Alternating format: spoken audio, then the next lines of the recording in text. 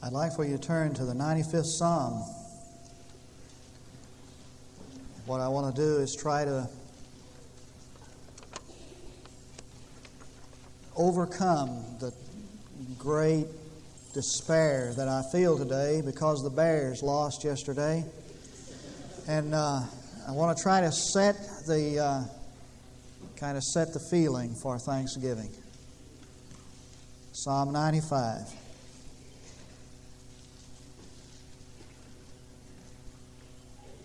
What a psalm for Thanksgiving. I hope you each will turn to that 95th Psalm.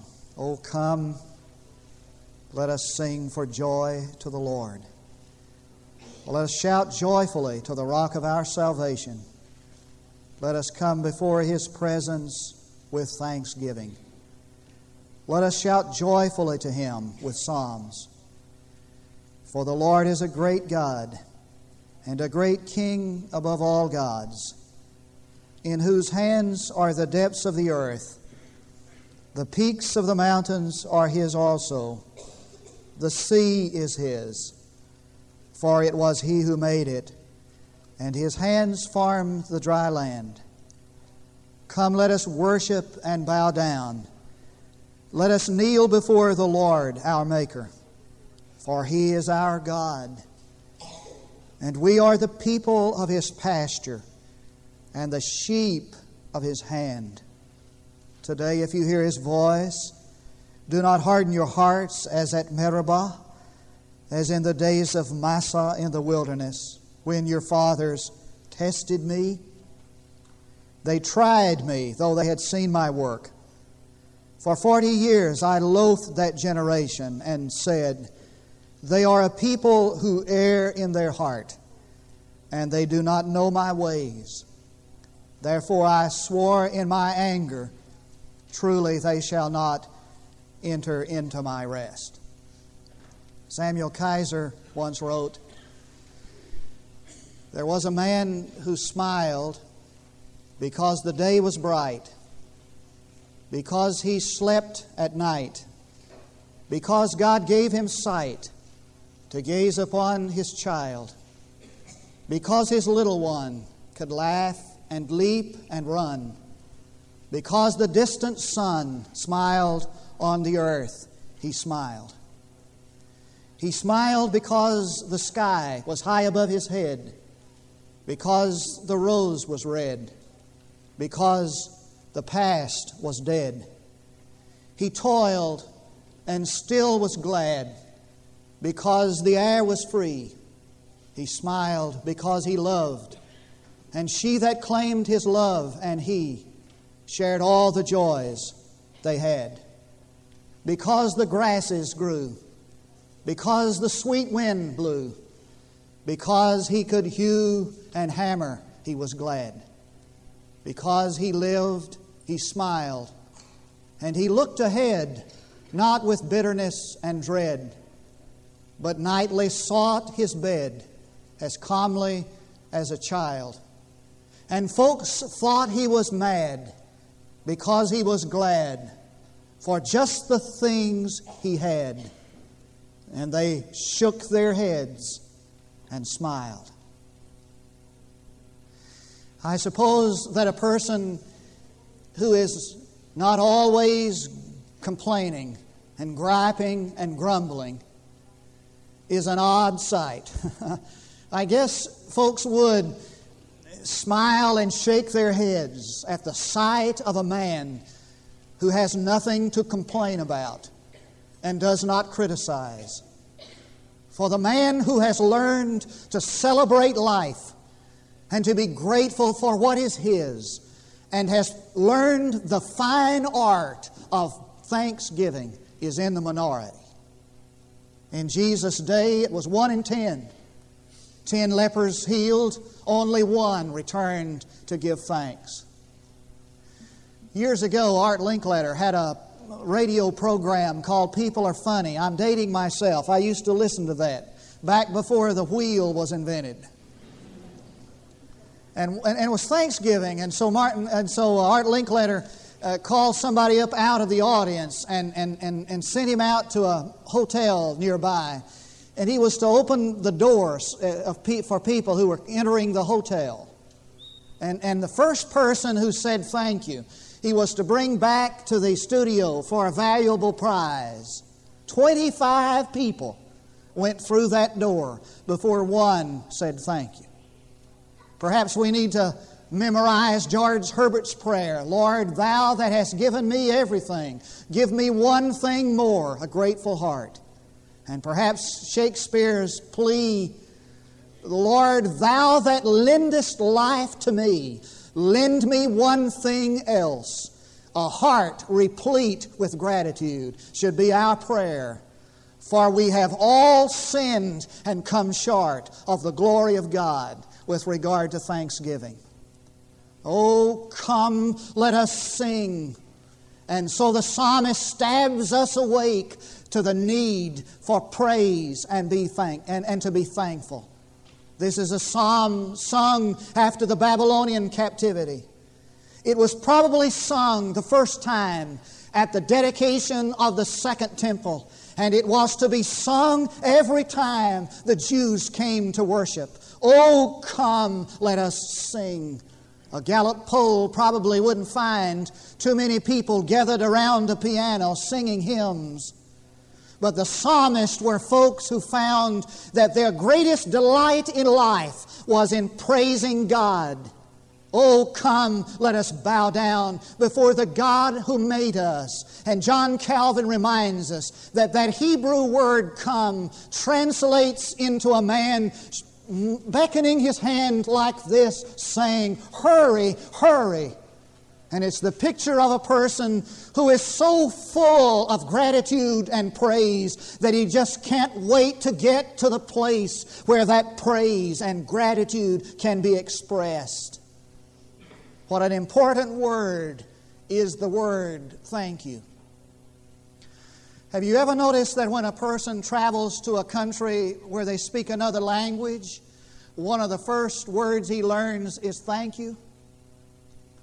I said a few in another tongue this morning, and folks smiled at me as though I were getting it wrong, so I'm not going to try it in the second service. But have you ever noticed that when you go to another place to where they speak another language, one of the first words you learn is thank you? It's such an important word. It's the key to someone's heart. And truly, it's the key to the gates of God. I will enter His gates with thanksgiving in my heart, and I will enter His courts with praise.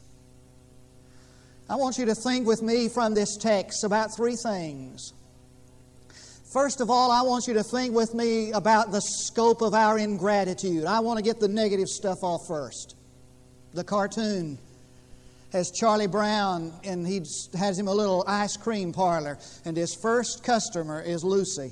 And she sits down and he takes her order. She wants mint ice cream. So he disappears, comes back with a bowl of green ice cream, sits it on the table before her. She takes a bite, kind of makes a face and says, "That doesn't taste like mint to me." He said, "Well, really, the only flavor we have is vanilla. But isn't it amazing what you can do with a green felt tip pen?" Now, I'm not going to paint this sermon with a green felt tip pen.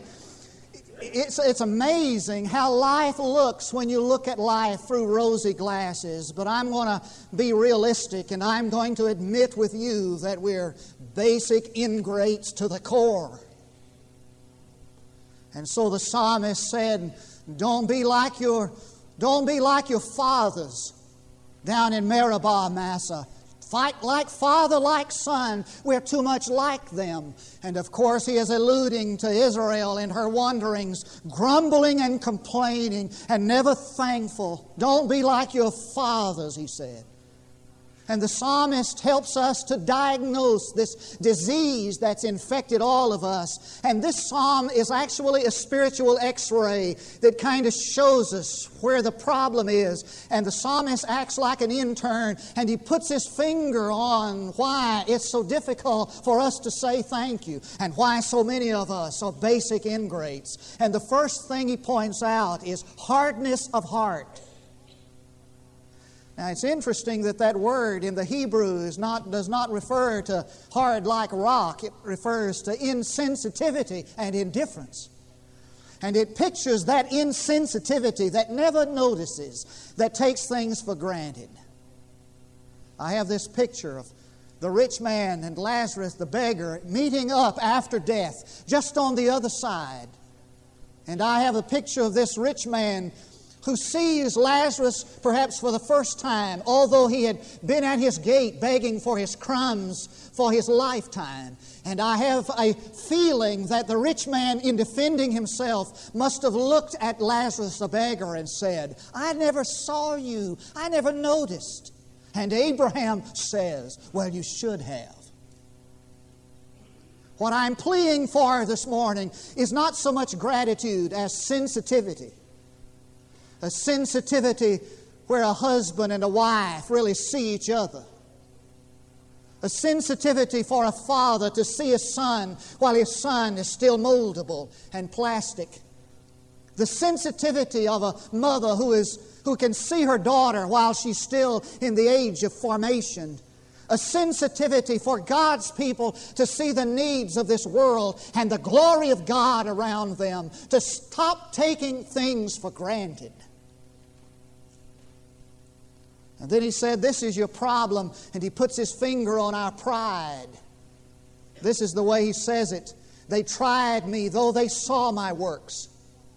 One time in my quiet time, I came across this verse and I put it in the margin. Why do we keep on, quote, trying God when we've seen His works? And of course he's alluding to the fact that Israel had seen God at work. They had seen the plagues. They had seen the miraculous deliverance from the enemy at the Red Sea. They'd seen its parting. They had watched as God brought manna down from heaven, bread from heaven. They had seen God at work, and they kept on saying, as it were, "Where is God? Why doesn't God do something?" And you can just kind of hear the heartbeat and the heartbreak of God in this verse, in this word, as if He were saying, "How long is it going to take, folks, before you're willing to accept the fact? How long am I going to have to deal with you before you're willing to admit that I'm your God of grace?" It's the problem that Jesus had with His disciples. And after every miracle almost, they just stood there astounded. And Jesus would look at them and He'd say, "How long am I going to have to persuade you folks? How long am I going to have to show you that I'm a God of power? I mean, what's it going to take for us to bow our necks and bend our knees and admit to what stares us in the face, that God is our God and He's so good to us?" This is your problem, said the psalmist, and he puts his finger on a third thing, thoughtlessness. He said, "They do not know my works." Really, the word there means they have a deficiency in appreciation. They knew that God was doing something, but they had no depth of appreciation for it. They didn't think. It's interesting that the words think and thank come from the same root. In other words, if you think, you'll thank. I preached a revival at a little church out in West Texas a few years ago, and I stayed in the home of a very wealthy man, very wealthy family. And the preacher told me, the pastor of the church, he said, "You can't imagine how that man's life has turned around." He said, a year ago he was absolutely, totally worldly and materialistic. He said, "It's amazing the change that's happened in this man's life." So one night we were just sitting there around the fire, visiting, and I just asked him, I said, "What happened in your life that turned you around?" He said, "Well, it's really simple." He said one night, they had a little baby. He said the baby was wanting a bottle. He said, "I got up to give my wife a break." And he said, I was sitting in the den here, right on this couch. And he pointed to the couch. And he said, "I was giving that baby his bottle, and I was just kind of sitting there, and I was thinking a little bit and reflecting." He said, "I was just kind of looking at my baby." And he said, all of a sudden, he said, I looked around at this beautiful home I own, and he said, I thought about all the land I farmed. He's farmed about 3 sections of land, all the equipment that I had. He said, it just started dawning on me, preacher. He said, I just said,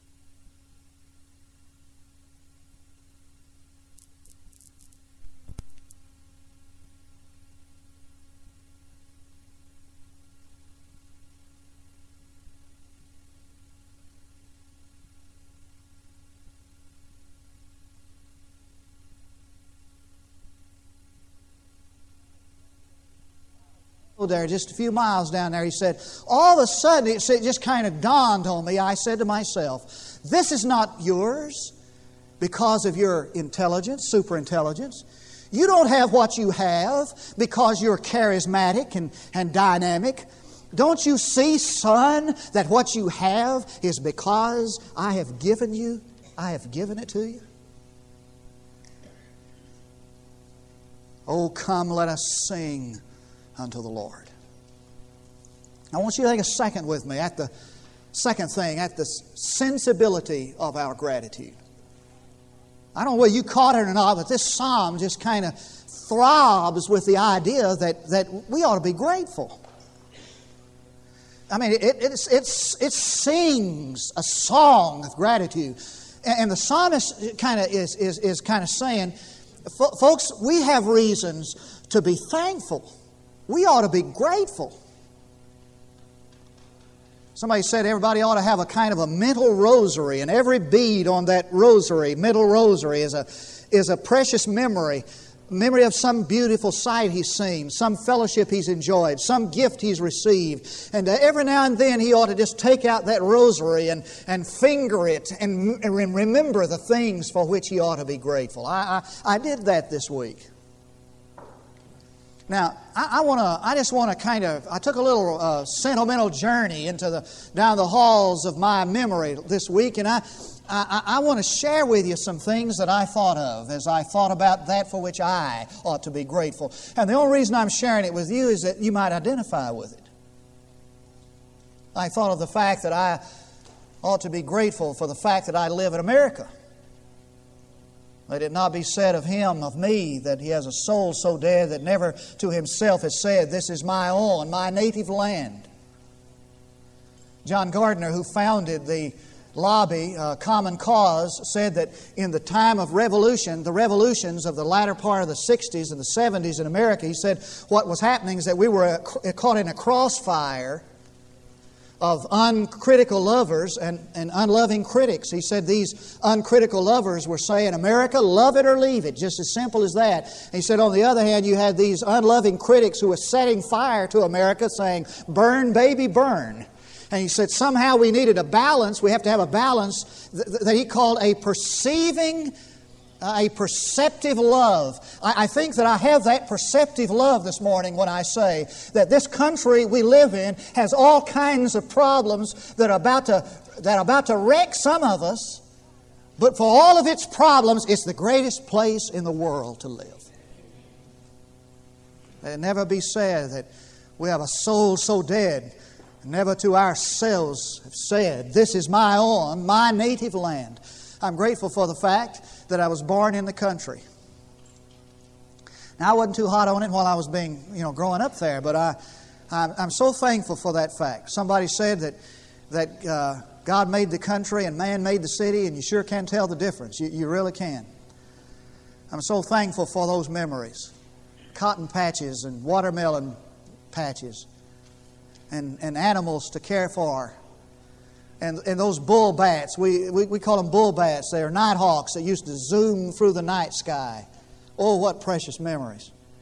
Those scissor tails that wake me up in the morning, honeysuckle vine by my window, pomegranates and persimmon trees. How grateful I am for the fact that I was born in the country. I'm thankful for the fact that I had a Christian home. My father was a devout Christian. He was strict. I thought he was the meanest man in Knox County. I was absolutely certain of it. I couldn't go where some of my friends went, and I resented that. I couldn't stay out as late as some of them did. He thought we came from somewhere and was going somewhere, and he got us all in the ark, and I see his point now, and I appreciate him. I'm thankful for a Christian mother. If I were hanged on the highest hill, I know whose love would follow me still. If I were drowned in the deepest sea, I know whose tears would come down to me. If I were damned of body and soul, I know whose prayers would make me whole, my mother. I'm grateful for a loving wife and wonderful children. God has been good to me. I'm thankful for the church. I grew up in a church. I cut my teeth on a Baptist hymnal. I went to prayer meeting, believe it or not. and RAs and Sunday night, and every time they opened the doors, I was at church. I love the church. I'm grateful for the friends that I've had, deacon friends and church friends, people that prayed for me and supported me financially, listened to my sermons. They got a special little star. He's going to find out who their preacher was. And when He finds out it was me, He's going to put a special little star right up on their chart up there somewhere. I mean, they listened to my preaching and they encouraged me and they prayed for me and they helped me up to God. And I tell you what, I'm here today because there are some friends who believed in me when I got to a point where I didn't believe in myself. And I'm thankful to God for His unspeakable gift. The psalmist said, "Let us shout for joy to the rock of our salvation," underline it, His unspeakable gift. Charles Kingsley was asked one time the secret of his beautiful life, and he said, "I had a friend. If there's anything about my life that approaches beauty, it will be because I had a friend, oh, such a friend. He loved me ere I knew Him. He drew me with the cords of love, and thus He bound me to Him." Vance Havner tells about two barges passing on the Mississippi. And a Negro deckhand, as they passed, spoke to one of his friends and pointed to the captain of the other barge and said, "See that man on that barge? That's the captain. A few years ago I fell overboard and he jumped in to save me. And ever since that day I just love to point him out." Said Havner, "There was a time when I was going down for the third time, and the Creator of this universe jumped overboard and saved me. And ever since that day, I just love to point Him out."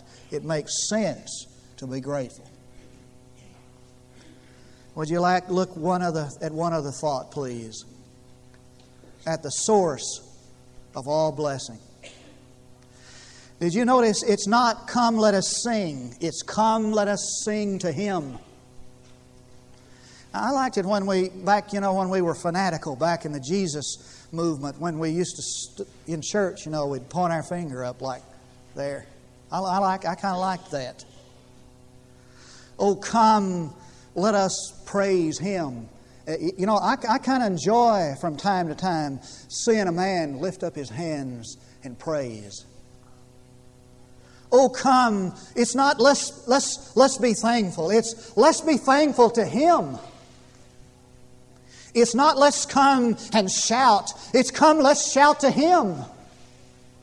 It's not let's have a praise time. It's let's praise Him. We have an object of our thanksgiving and our praise, do we not? It'd be pretty sad if we had no one to thank. You kind of pity Catherine Maysfield, the author who wrote a friend and said, "Last night at 10:30 I finished my book. When I wrote the last sentence, made the last period, I said, 'Thanks be to God.'" Then she added, "Oh, if there were just a God to thank. I've been longing to praise Him." We have a God to glorify. We have a person to praise. We have one to thank. Let's sing to Him. Now take off your shoes, because the symphony begins to mount to crescendo, and he describes Him who is the object of our praise. He calls Him the King of the gods. The King of all gods.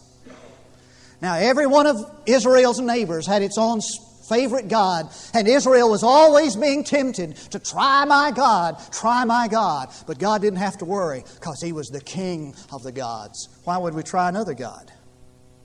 You know what it reminds me of? It reminds me of the 6th chapter of Isaiah. I want you to turn to that. We got lots of time today. I want to show you something. It'll be worth the journey over to the 6th chapter of Isaiah. Let's just look at that right quickly. Isaiah is that Old Testament prophet. 6th chapter. You remember, you know the occasion of this 6th chapter, this vision, don't you? It was at the death of Uzziah the king that Isaiah went to the temple. It was a critical time. The nation was in peril. Isaiah's friend, the king Uzziah, had died. You can imagine how difficult that day was for him. Now look at what it says in verse 1. In the year of King Uzziah's death, I saw the Lord. Do you notice that little word, that word Lord? It's capitalized, but it's little O-R-D, Lord. I want you to jump down to verse 3. Holy, holy, holy is the Lord of hosts. And the words are, and the letters are capped. They're capitalized. There's two different spellings of the word Lord there. You know why that's there? The translator wants us to see that there are two names here for Lord.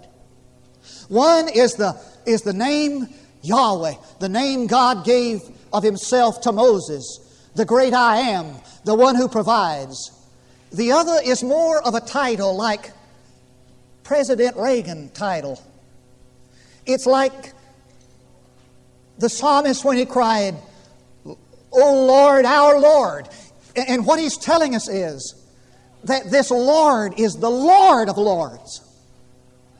This King is the King of kings. This God is the King of gods. Now watch this as it fits into the context. Isaiah came to the temple. The King was dead, but the King of kings was alive.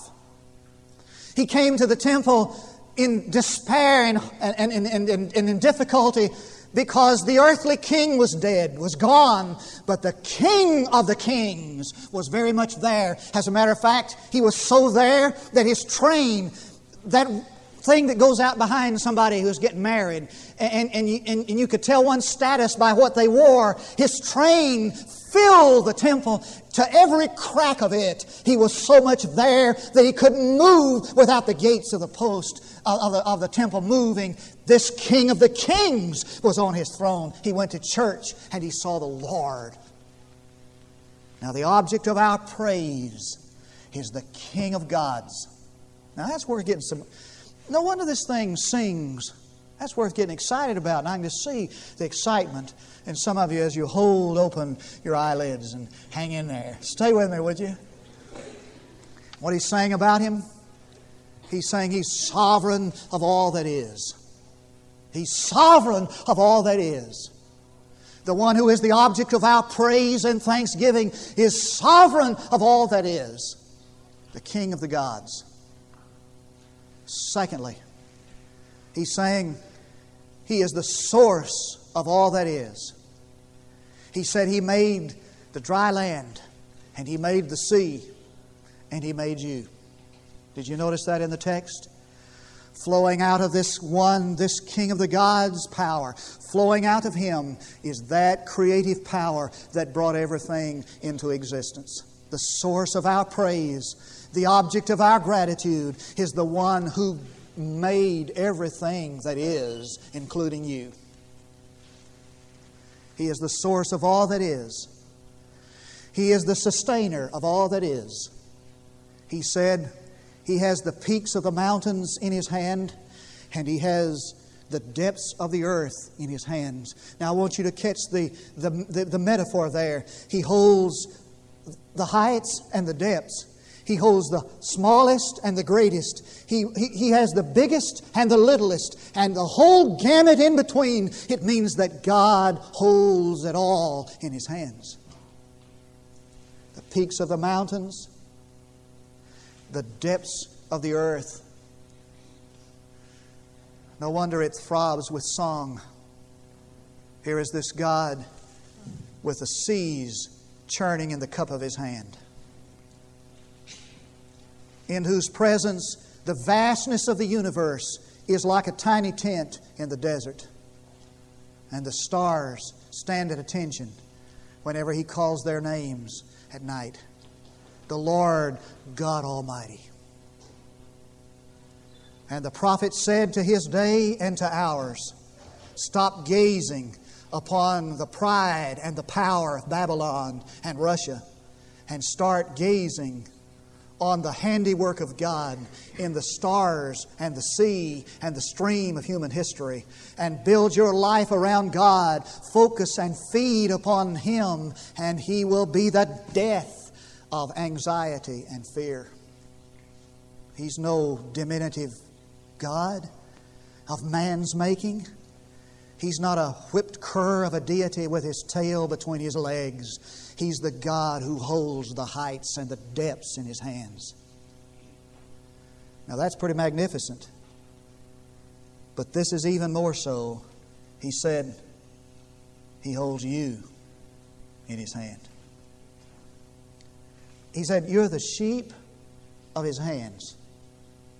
I wish you could see that with me. A shepherd taking a little lamb in his arms. How does He hold us? Not like a man would grasp a toy. Although no toy has ever meant more to a child, nor has any gem ever meant more to a miser than you mean to God. He does not hold you like a puppeteer holds a puppet, although He has 10,000 strings to pull upon your heart that a puppeteer has never known. He holds you like no other father this world has ever known wants to hold his only child. He holds you like a shepherd holds his lambs. You know what it means? It means that the focus of His power and love is you and me, brother. You and me, sister, in His hands. Oh, come, let us sing unto the Lord. Let us kneel before the God who made us. Heavenly Father, how wonderful it is to come and celebrate together. To praise You and to give thanks to You. Old Satan himself will do everything to keep us from praising You. He'll make microphones pop and explode, children cry, saints be restless. It always happens when we start to praise You. Satan gets angry. We lift up our hands and our hearts to You in praise in spite of him. And we claim for You, Lord, the victory of this moment, the victory that praise brings when You inhabit it,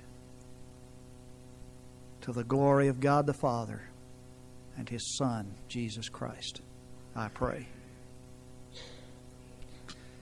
Now there are 3 invitations. Isn't it amazing how old Satan wants to wipe us out when we go to praise Him? It just dawned on me while I was praying that prayer. Old Satan, when we start praising the Lord, and God inhabits the praise of His people, he gets all worked up. I want us to win the victory from him today.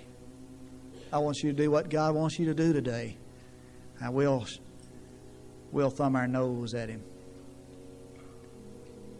The invitation this morning is for you to receive Jesus Christ as your personal Savior. He made you. His Son died for you. He wants to be your Savior. The second invitation, these are simultaneously for you to come and place your life in the church. His church is so important to Him that He died for it. And it's His church that comes together, sings, prays, worships. Or perhaps there are those of us who just need a fresh touch of the Lord, who need to make a rededication of life. You've taken life for granted, blessings for granted. You're one of these that's like the fathers in Meribah. Would you come in repentance and faith and trust this morning? Come in rededication, church membership. Would you do it? While we stand, would you and sing, would you come?